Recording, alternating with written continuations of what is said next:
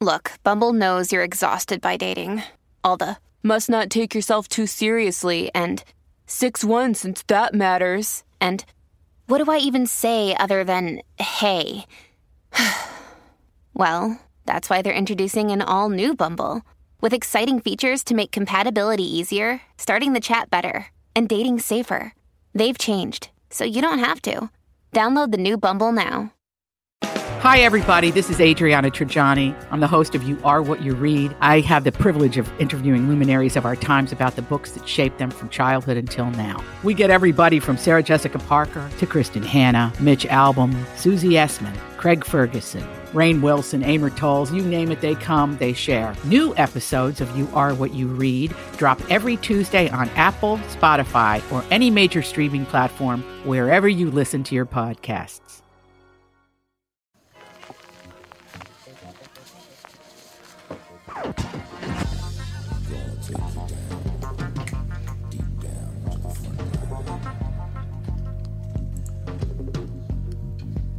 It's the Tom Bernard Show. Sitting in for Tom Bernard, I'm Dave Schrader, along with L.A. Nick, Andy Brant Bernard, Cassie Schrader. We've got a great show lined up for you. Stay tuned. We'll be back with more of the Tom Bernard Show. Michael Bryant, Bradshaw and Bryant, what's the latest? Well, basically, we're trying to represent people who have been hurt, then talk to them before they talk to an adjuster.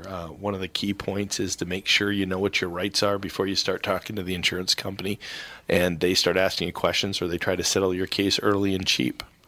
Well, what's interesting to me is, a lot of people have fear of attorneys. It makes them very uncomfortable. They get nervous about it. What should I do? I've known Michael for years and years now, and I would highly recommend you. So that should be good enough for everybody, because I don't endorse people who are dirtbags. Well, I appreciate that. But I guess the key is people think I'll charge them if I talk to them. Right. So a lot of people call me up. It's like, how much is this going to cost if you call me back? Like, you want me to call you back? How much will that cost? I don't charge people. The only way I get paid is if we recover, if we get money from the other side. And there's a lot of people I talk to that I never get paid for that are just part of giving them advice to make sure they know what they can do and what their rights are. And your record's terrific as well, we should point out. Well, it works. It's been good. It's been good, ladies and gentlemen. It's been good. And how do they contact you? And either through our website, which is minnesotapersonalinjury.com, minnesotapersonalinjury.com, or at 800-770-7008. Michael Bryant, Bradshaw and Bryant. Walzer Automotive is a Minnesota family-owned business. It started in the 50s. It's grown by leaps and bounds, especially in the past few years, and they now have 23 dealerships spread across 2 states. The Walzer way includes upfront, no haggle pricing on every single new and used vehicle they sell. If you change your mind, no problem. Check out Walzer's 3-day return and 30-day exchange policy. I'm a customer. My family are customers, and many of my friends have bought cars from them. The Walzer way is really different, and I know you'll be pleasantly surprised. For great deals on new or used Acura, Audi, Buick, BMW, Chevrolet, Chrysler, Dodge, GMC, Honda, Hyundai, Jaguar, Jeep, Land Rover, Lexus, Mazda, Mercedes, Mini, Nissan, Porsche, Ram, Subaru, or Toyota, go to Walzer.com, Walzer Automotive Group, Walzer.com.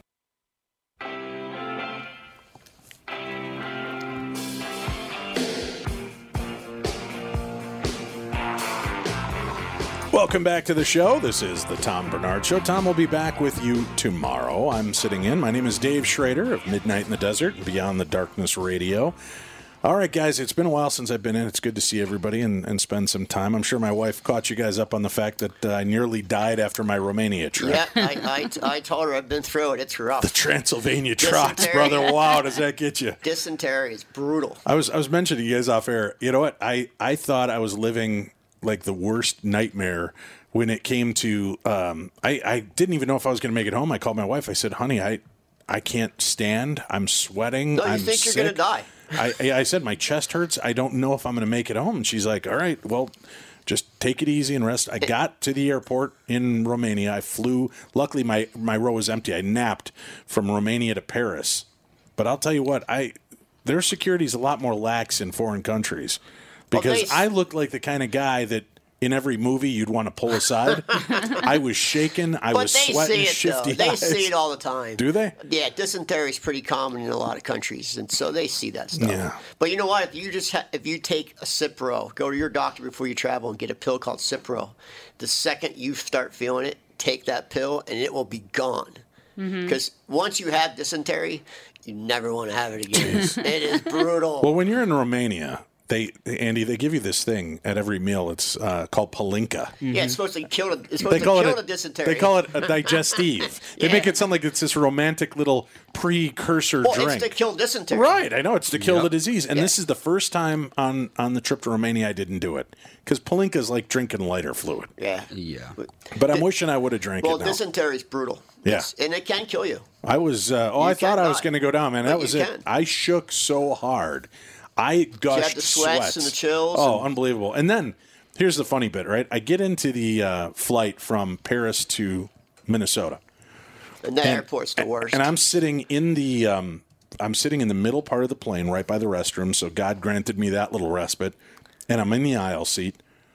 And at one point, halfway through the flight, I'm leaning in my chair, just wanting to die, right? And from the back of the plane, this woman comes up to the bathrooms. From the front of the plane, a guy comes forward into the middle of the plane. They meet by the bathrooms.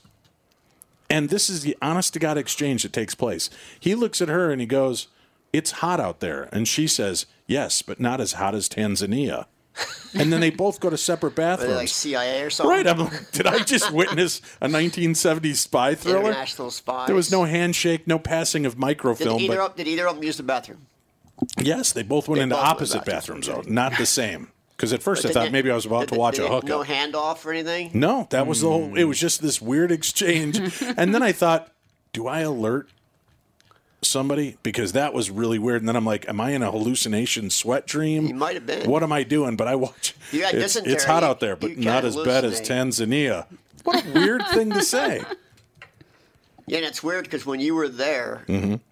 it was not hot in Paris. No. It was cold. It was 50 because I was there. Yeah. And it was 50 degrees. Well, if you're a Siberian agent, then you think that's warm. Yeah. So. But there was no It was, accent. cold, it was cold for Paris for that time of year. It's hot this time of year, but not in Tanzania. Right? It wasn't even that. It was just two random people. It was the weirdest Did you see them conversation. hand microfilm to each No, other? that's what I said. There was no exchange. There was no. They didn't set briefcases down and grab each other's. I was a little disappointed. I totally would have turned around and said, "So if you choose to accept this mission," Yeah. I couldn't speak. I was too busy shaking and shuddering in my chair. I felt bad. Romola Hodis will join us a little bit later on in the show, promoting her book, The Princess of 42nd Street: Surviving My Childhood as the Daughter of Times Square's King of Porn. Mm-hmm. Makes you re-examine your own childhood and upbringing, They doesn't really it? cleaned up Times Square now, though. Yeah, they have. Yeah, they got rid of all the porn. I remember when I first went to New York, I think it was about 10, 11 years ago. And I'd heard all these nightmares, and I had a beautiful time. I walked it was all in. gone by then. Yeah, I walked down the streets by myself. It was If you gorgeous. went there in the 80s, you're like, wow. That's what I heard. It was It was just just XXX, debauchery, yeah. XXX everywhere. Just triple X every except for single. Broadway. Even, no, they even had Really? triple. Yeah, it was everywhere. The porn scene took So you're over. saying I missed the good time Oh, pretty much. to visit? I got you. I got you. Well, we've got sadly some unfortunate news, and this hits close to home for you, Nick. Right? We lost one of our brother in blue this weekend. Lieutenant John Lalurzine is a tough name to say. He was a great guy. He was a staple at 7th and Hennepin for, 8-9 years. If you hung out downtown, you know John. They called him Mac because Mac and Cheese, his partner was Cheese, and he was Mac. Oh, really? And everybody knew he was just a friendly guy. And unfortunately, took his own life this weekend, Sunday. And tough pill to swallow. Everybody who knew him was like, "What?" Like we had nobody had a clue. Even his partner just blindsided everyone. So look out for your friends and look out for depression and problems because, I mean, I'm telling you, he was the happy guy. There's no signs of depression. Well, I he's grew up not with a in lot any of trouble, a and lot of there's- friends that were in the police force, and it is a wearing business, man. When you do that and you see as much as you see, they put on a certain face for a lot of people, but behind it's that's got to wear on you. That's a really tough business to be a part of. Especially in today's world, because Right. I talked to him a lot. I spent countless hours talking to John, and he told me, it's a thankless. First of all, it's a thankless job. Right. Nobody thanks you. Nobody. I mean, just a thankless job. And you're not. He wasn't. He kind of got. They kind of put the hold on downtown cops that let them do their job, and it's all political, so nobody wants to talk about it, but it's to lower the crime rate in the city of Minneapolis. So they say to you, hey, listen, if you're seeing something going on, don't interact right away. Wait 10 minutes and let's see if it dissipates by itself. So it's not a reported crime. Right, it's not a crime. The crime doesn't happen. So if somebody's arrested, if you're fighting with somebody comes up and starts punching you, they're going to sit back and watch to see if it de-escalates and disappears by itself before they get involved. They even went to 18-minute response times for 911 calls to try to dissipate them. So it's all to lower the crime rate. So that takes a toll of your cop. You're like, what am I doing here? Like, what am I doing? So I think, and he talked to me about that a lot, and I think that took a big wear on him that, like, what am I doing here? I can't really do my job anymore, and it's a thankless job in the first place, and now I can't even do that. So you can't really make a difference in your community. It's tough.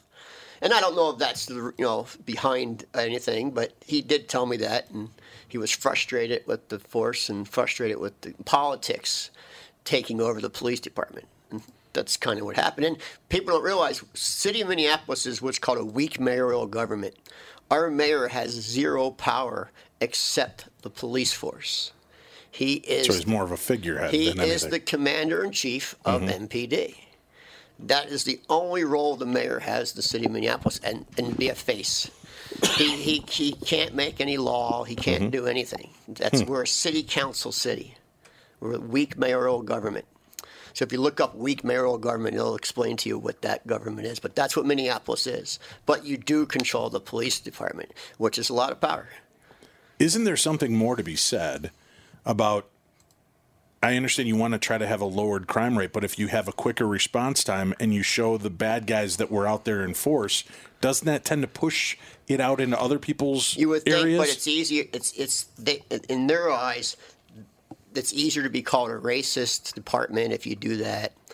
It's easier to get criticized if you do that. If you just stand back and do nothing, How hard is it to be a cop nowadays? No, it's hard. If you just hang out downtown and watch the abuse that cops take. No. I mean, how hard is it to become a cop? Oh, very hard. You have to have 30 college credits. Okay. It's not that easy to become a cop. Because I was going to say, isn't there something to, especially inner city issues where you feel that there's heavy racism? Why are we not hiring more police officers of color to integrate into these areas? Well, that's why. Because of just the educational value is just not there? Yep. I mean, Minneapolis has a 51% high school dropout rate in our black community. Jeez. So, that'll do it. Yeah, the other 49% aren't going to be a cop. They're in getting in the high paying jobs.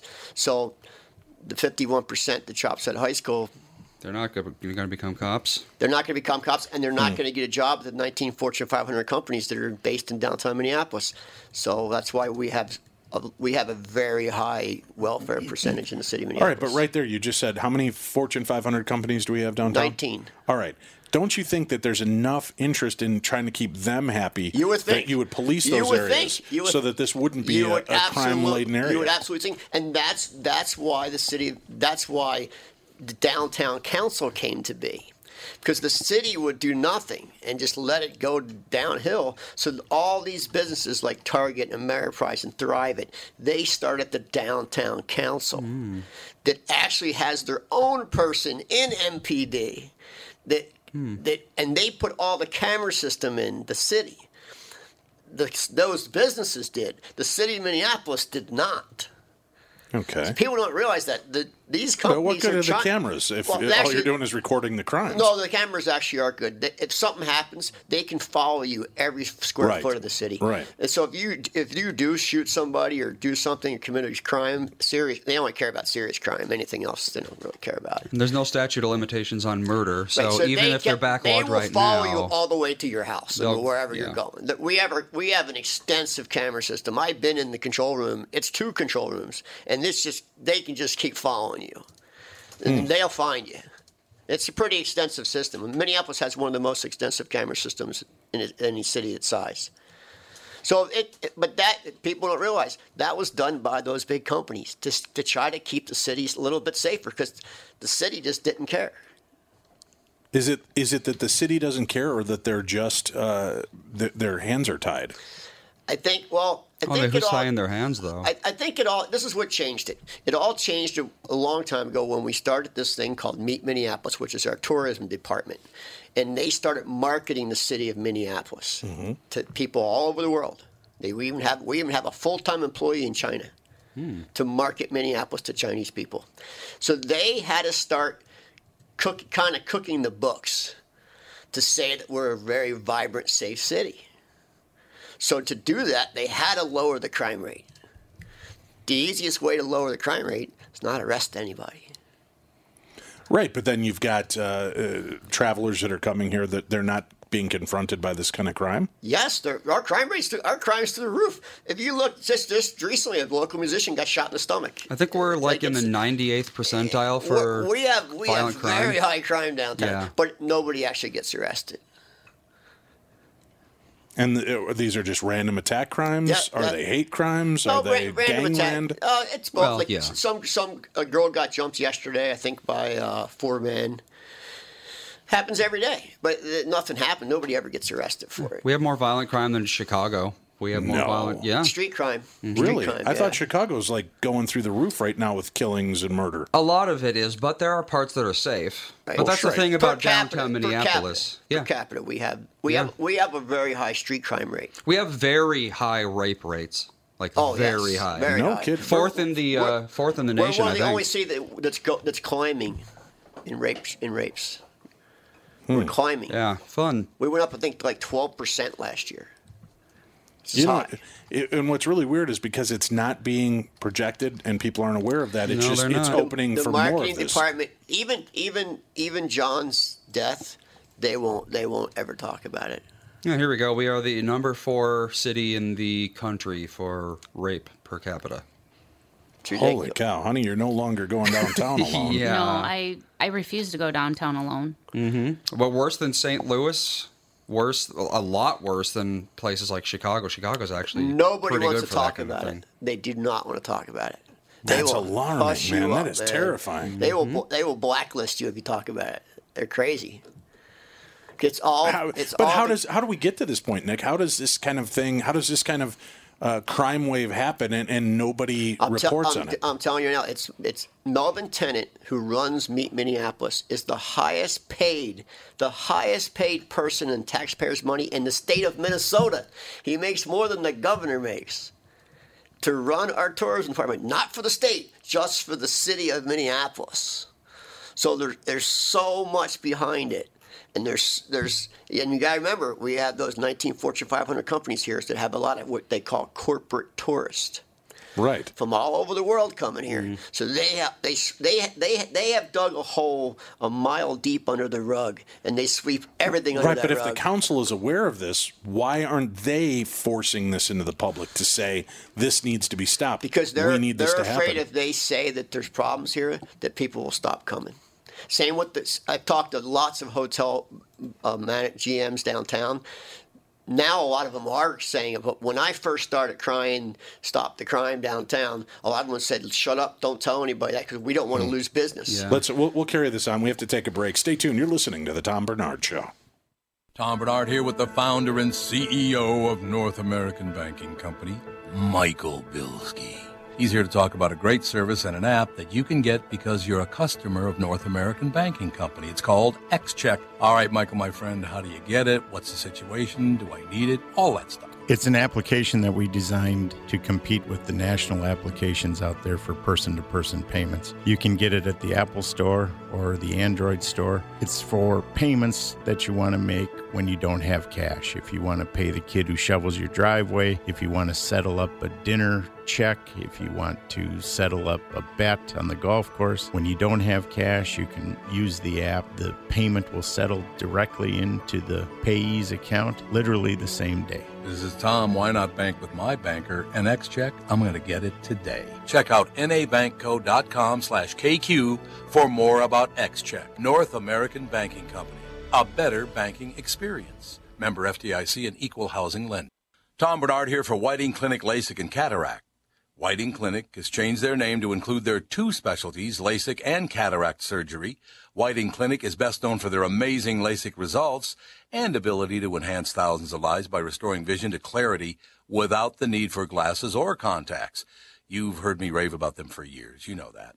But did you know they're also experts in cataract surgery? Yes, indeed, and I'm a perfect example of their good work. You know what I'm saying. I see so clearly now. When my clear LASIK vision started to fade due to cataracts, Whiting Clinic took care of me again and have the most advanced lens technology so I can see far, away, and up close without wearing any glasses. If you're over 60 and have noticed your vision starting to fade, call the experts at Whiting Clinic LASIK and Cataract. To learn more about your options for cataract surgery and clearer vision, visit whitingclinic.com or call 855-554-2020. That's 855-554-2020. And please tell them Tom sent you.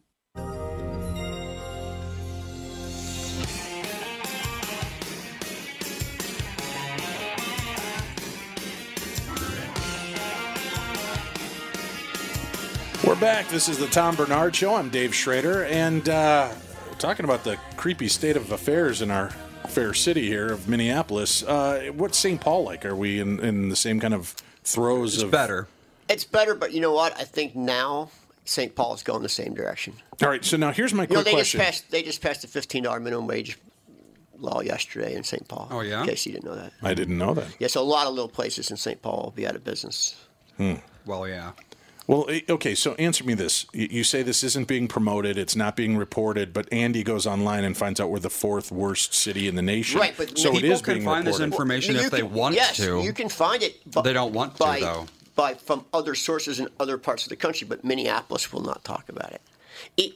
That's why I started... Right, but if Minneapolis isn't reporting the crimes, how are the other sources getting the information about the crimes that aren't being reported? Do you follow me? Well, they go by victimization rates. Right. So, like, if someone gets murdered, people are going to know. Well, yeah, it's going to be They don't reported, necessarily convict someone of it, so it doesn't they're show saying up we're on... fourth worst with the limited information they have, which means we may be much higher and remember, in the rankings. the percentage of women that actually reported rape is very low. Huh. It's very low. I think it's like 20%. It's very low that will actually report it. Most women will not report right out of rape. embarrassment or feeling like they put themselves in the position, and they don't report it, which I don't understand, but they don't. The percentage rate's alarmingly low. Women well, it's because as you see played out in the local or in national news, you talk about being raped, and suddenly you're a whore. You ask for it. You put yourself in these positions. I think there's other reasons too. I think for me, if I was a woman and I got raped, I wouldn't want my husband to know in fear that he wouldn't want to be with me anymore. Stuff like that would go through your mind, and it would go through your mind. And right, but how would you hide that from your husband emotionally? You've got to look like a wreck. I mean, my wife, she has the smallest thing happen, and you can read it on her face if something major like that happened. I agree. But I don't know why the report rates are very low. Now, like I said, I think a lot of it's embarrassment of the situation or fear of being judged. I'll tell you, it's an unfair world that we live in with the way we treat women in our society. Still, it's disgusting, deplorable. But think about the way they treat women in other countries. Yeah, but that's the worst explanation I've ever heard. I don't care, but that's what these different political sides always say. I'm saying this guy did that, yeah, but it's not as bad as Hitler. I'm saying how is that an epiphany? So what? It's not as bad as Hitler, but that doesn't address the situation at hand. I agree, but I think we're probably the best in the world at how we treat our women.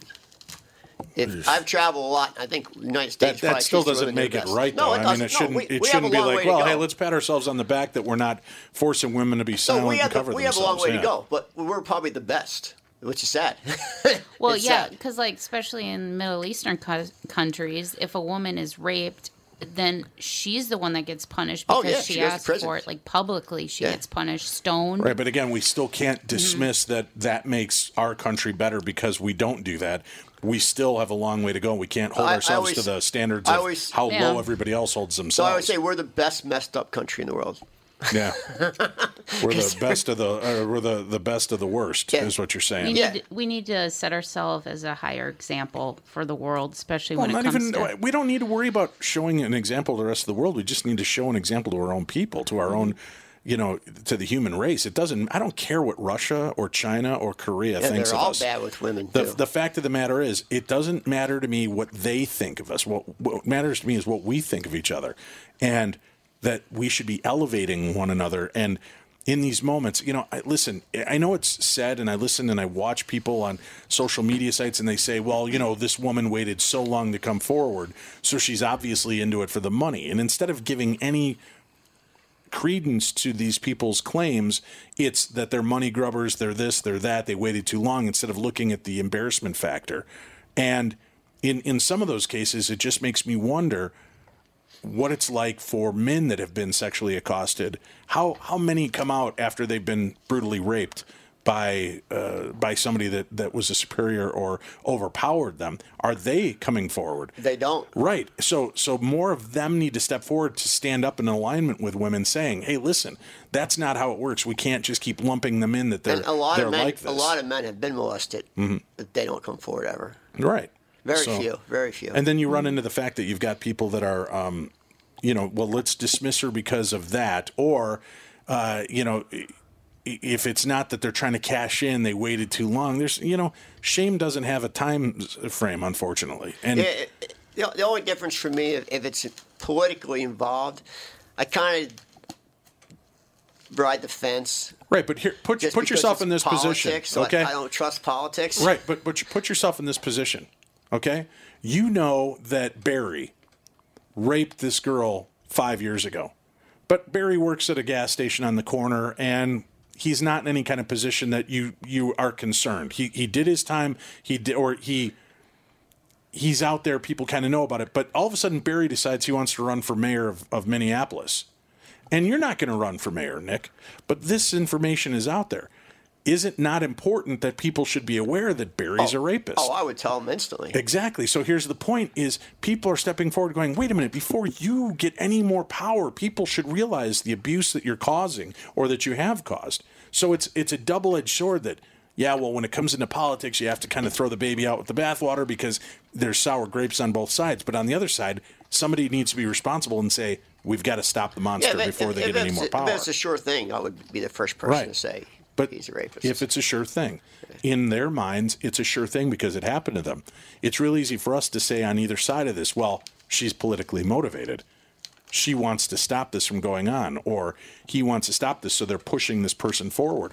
Maybe it is just the fact that if we give them the benefit of the doubt and get past the political party BS and just get to the fact that we need to report the reality of a situation in a story and cut the head off the monster. I know it's a tough line because you don't know who is manipulating the stories. Rape is more prevalent than you think it is. No, I'm very aware. It's everywhere. I'm very aware. And especially in certain cultures in this country, it's very common. I think it's across the board. Well, in certain cultures, it's more. Mm-hmm. And it's sad Yeah. that and it's sad because nobody wants to talk about it. They don't want to talk about it. Like, you can't talk about it. Well, right. And I'm sure there are people flipping stations right now because they don't want to deal with the harsh reality of talking about the subject. And that's part of the problem. If you don't address it and you just let it live underground, the monster gets bigger. This is what started my whole thing of playing police dispatch calls. Mm-hmm. Because everybody's like, Minneapolis is one of the safest cities in the country. I'm like, what, are you out of your mind? Just listen to police dispatch for one day.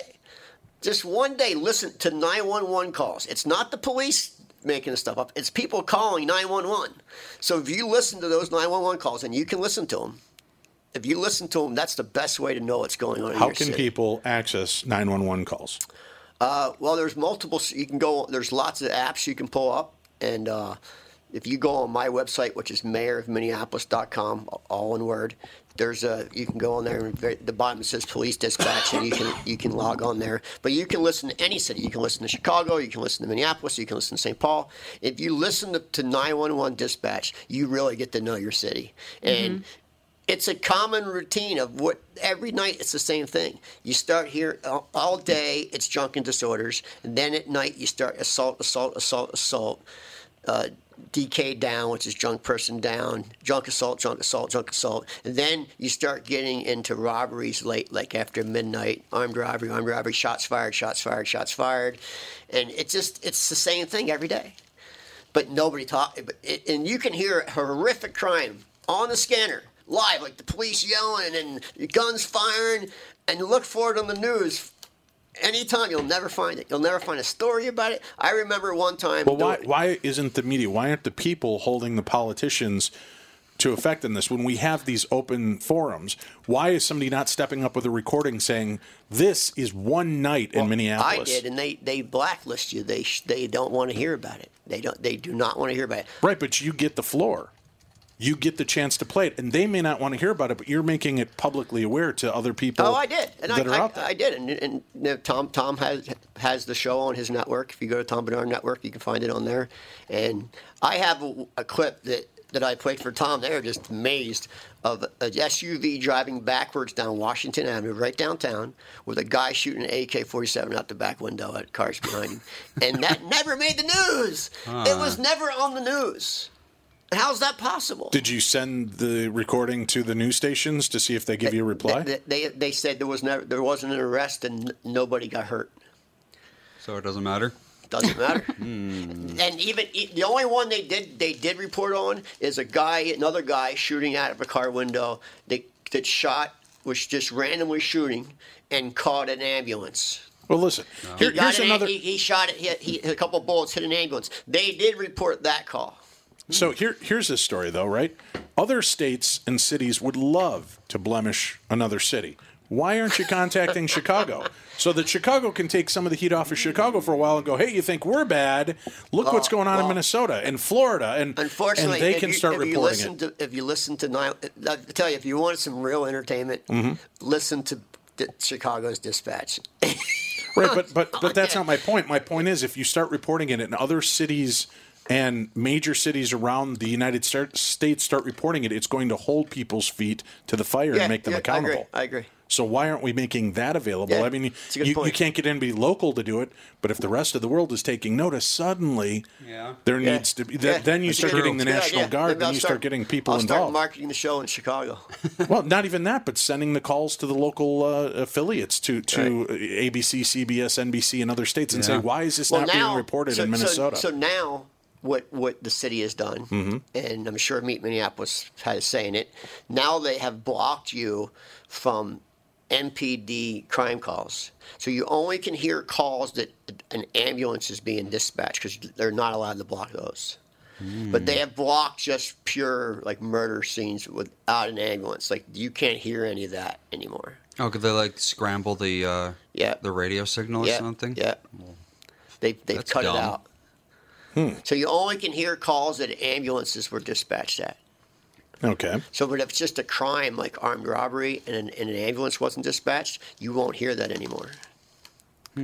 So I have to get my information now from people that are on the inside. But unfortunately, then you don't have anything to corroborate it other than somebody's word that doesn't want to come forward. No, I still get recordings.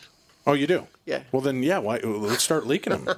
Start putting them out to NBC Nightly News and ABC and everybody. That's got to start drawing attention. They love to besmirch other cities and states. They love to show how horrible another city or state is. I thought for sure things would change with the new mayorship, but unfortunately... Well, you're the one that said we're in a weak mayorship government. But he does control the police department. If he let the police do their job, they could cut it down a little bit. But the hatred... But what's the pressure on him? Where's the boot on the throat for him? People are so anti-police right now that if he lets them do their job... Like people were up in arms that he had National Guard here during the Super Bowl.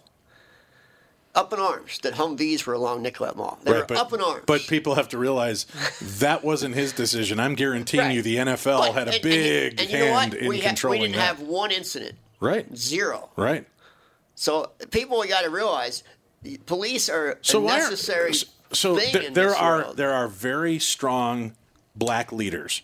Why are the black leaders not calling together a grouping where they say, You think they're not tired of hold living tight. in Let me finish crime? the statement. So they get together with the people of their communities to say, this needs to stop and here's how we're going to do it. And we're not going to call the race card. We're going to hold ourselves accountable so that when the police have to make these stops, you have to realize this could save your life, your child's life, your parents' life, your wife's life.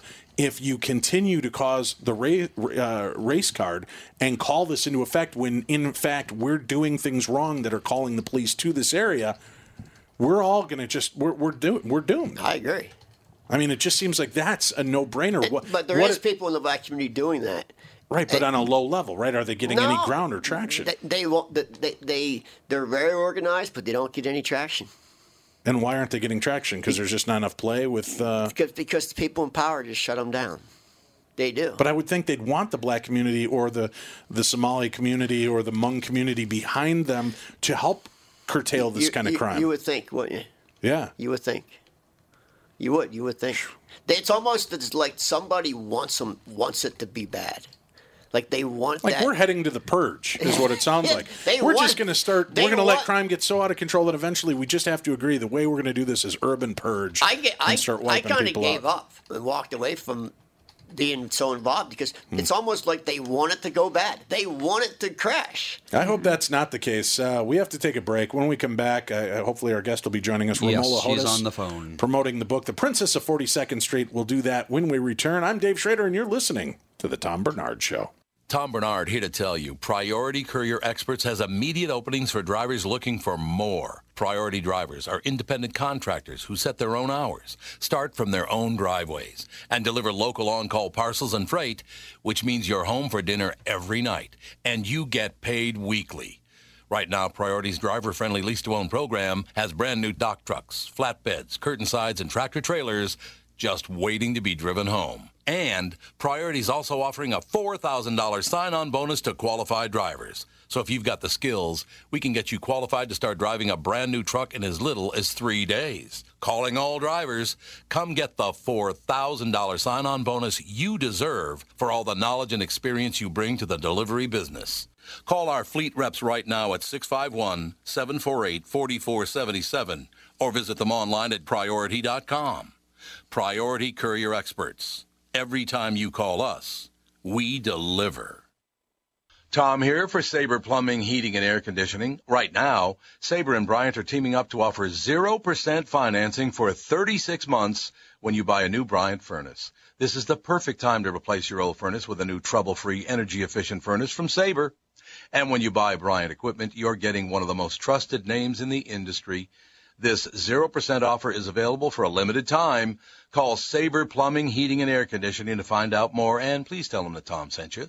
Sabre and Bryant, whatever it takes.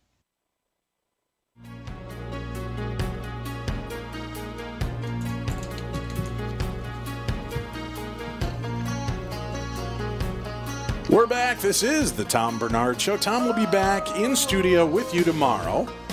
Sitting in for Tom, I'm Dave Schrader, and joining me now on the show, promoting her book, The Princess of 42nd Street, Surviving My Childhood as the Daughter of Times Square King of Porn, is Romola Hodas. Thank you for joining us today.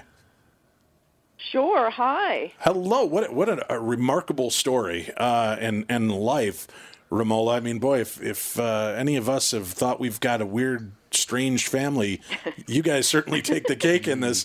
In the little about the author, it says Romola Hodas was born in Queens and raised on Long Island, the oldest of 4 children of a brilliant bipolar mother and Times Square's notorious king of the peep show pornographer, Father Martin Hodas.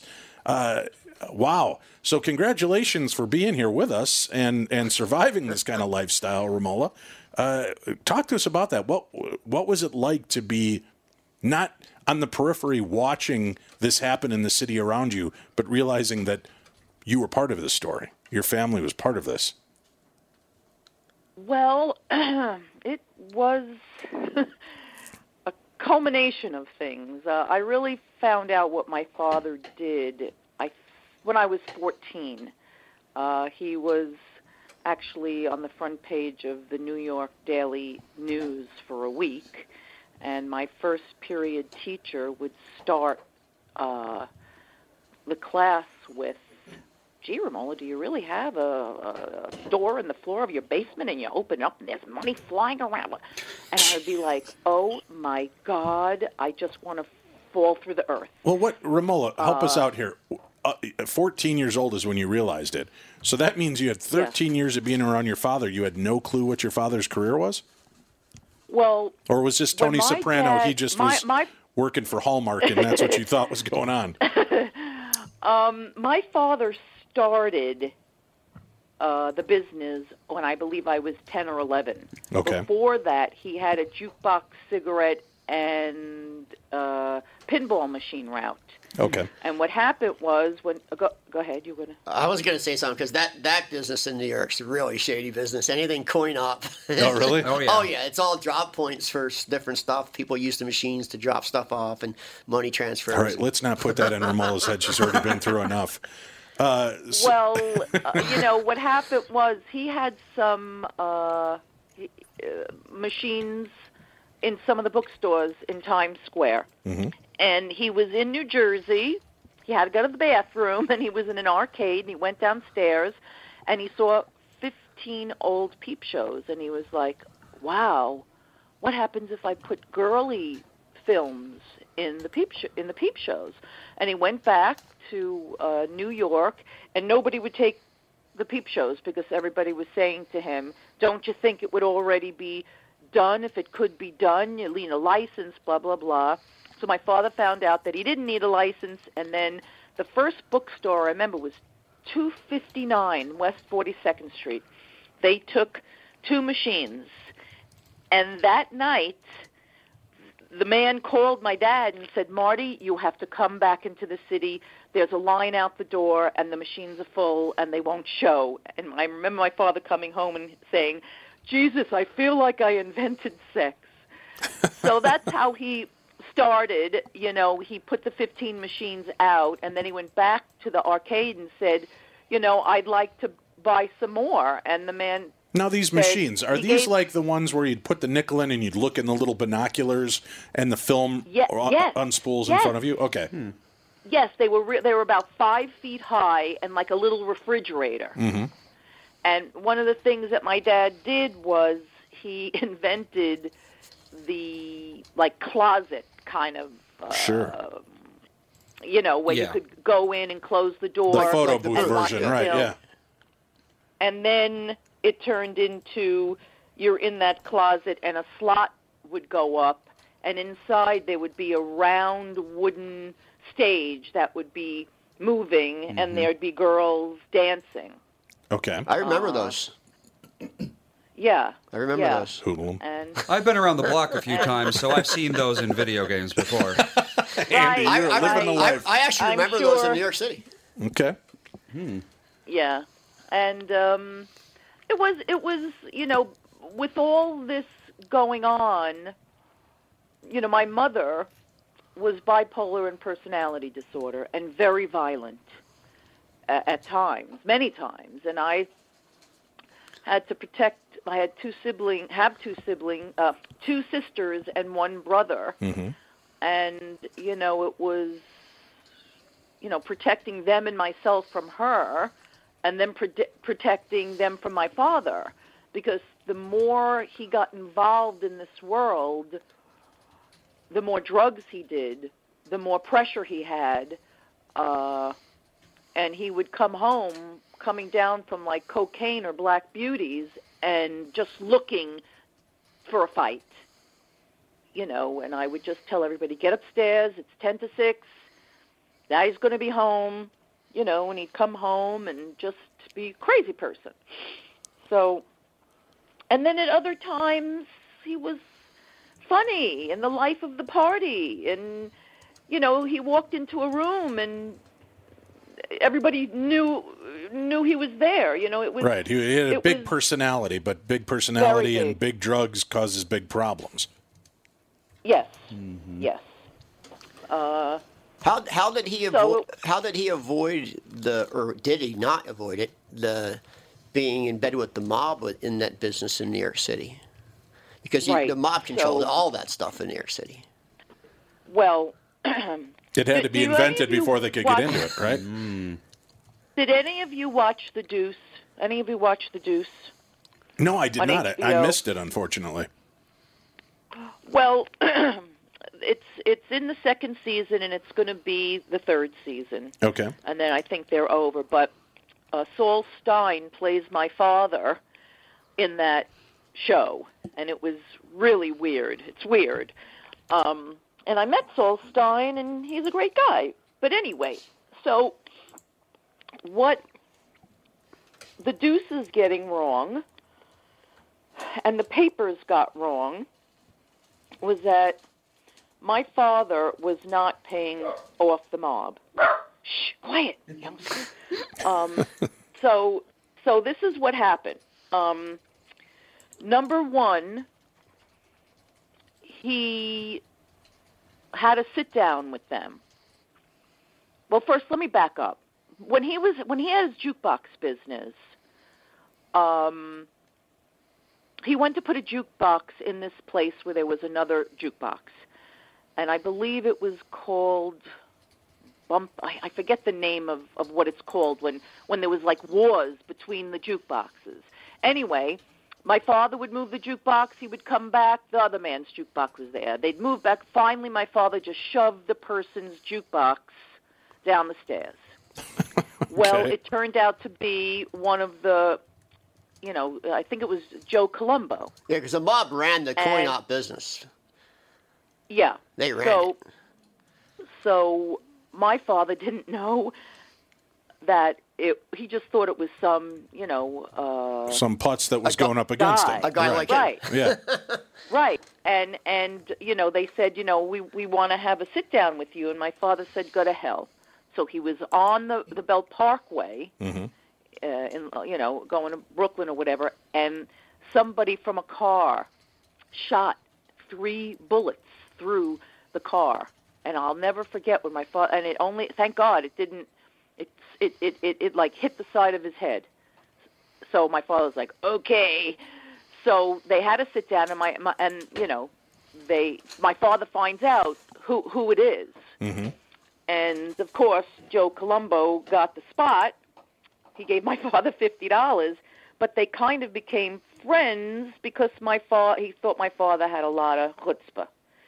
So what my father did when he was got into the porn industry, and they had wanted money from him, and I remember him saying, "You'll have to kill me before I'm giving you any of my money, but I will do something for you." And what he did was he taught them how to run the business, and they bought the machines from him, and they bought the films from him, and they bought the toys from him. So he didn't have to pay them. He helped them build the business. And I used to go on vacation with some of these guys when I was a little kid, so I kind of know that is what happened. And I wrote that, and I know, because everybody's like, how did he, he must have been in the mob. And then also, it's a long story, and I don't know if you want to hear the whole thing. It's in the book. But because of something that happened, my father did something for Whitey Leibowitz, the Jewish mafia. Well, there was a lot of And Jewish they mafia at that time. Yeah. So they looked after my dad too, because my father did him a favor. Now, what years were these? Well, this was like it was from the 70s to 85. Yeah, because I started going to New York City like about 79, 80. And I'll tell you, it was a spectacle to see. I mean, that's all that was there. It was very scary. It was. It was very scary. When I used to go visit my father, you had to behave like, you had an attitude. I remember one time I came and somebody just walked by me and ripped my necklace right off my neck. I just remember I was walking like, in some of those sex places, and I think some of them were just pure flat out brothels going on upstairs. Like I remember going. You think? No, there was. I remember going in one I thought building, that'd change, and they had I'm not kidding, like a Western wooden fence in the middle of the room. There was a whole bunch of girls in lingerie sitting on chairs just sporadically through the room, and you walked, to the fence, and you just picked which girls you wanted. And I was a little kid. I was 18, 19 years old, but I was watching guys going in there, going, I'll take her, and going in back rooms, and that's what Times Square was at that time. It was just a big porn place. You really weren't supposed to do that in the bookstores. I'm not saying that stuff wasn't going on, but, I remember, my father being called into New York because the police found that some of the girls were prostituting themselves up there, and you couldn't do that there. I mean, but it was going on for sure. Right. Just like massage parlors and whatnot. What a crazy life. And so you've got all this going on, and then you're even being called out as a kid. You're being called out in school from your teachers. Yeah. I wish I remembered this woman's name. How do you do that? That's ridiculous. Yeah. 14-year.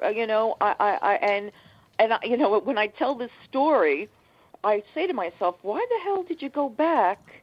If you knew she was doing it 2 days in a row, why? But who knows why? But it was right. You're a kid. What are you going to do? Right. Right. So. So do you have any of those old machines left? What, you want one? Oh, yeah. They're big money. They're big money. They're big money today. Yeah, they're vintage. I'm sure. They go for big money. They're a couple grand on eBay. My father got out of the business, and then he got back into the business after he came out of jail, and then Giuliani Giuliani wiped it out. Yep. I mean, Show World just closed in April. Playground is still open, but nothing on 42nd Street. No, Times Square, he cleaned it out. Yeah. And it needed to be done. Yeah. I mean, so many people are like, oh, wow, they made it like Disney. I'm like, well, what, you like the other better? What version of Disney are we talking about? I've been there. What a life. First of all, I applaud. Again, you are a very strong individual to have lived through what you had to do and still be there to take care of your family, your brothers and sisters, and help everybody get through that. So congratulations to you. That's really something, and it shows the kind of fortitude that you have. And then to feel brave enough to come forward and tell this story, again, should be commended. And what an interesting part of history to look back at from a very unique perspective. We'll have a link up to this and let people know about it. Romola Hodas, our guest. Again, the book is called The Princess of 42nd Street, Surviving My Childhood as the Daughter of Times Square's King of Porn. We will have those links up. We've got to take a break. We've got more coming your way. Stay tuned. I'm Dave Schrader, and this is The Tom Bernard Show.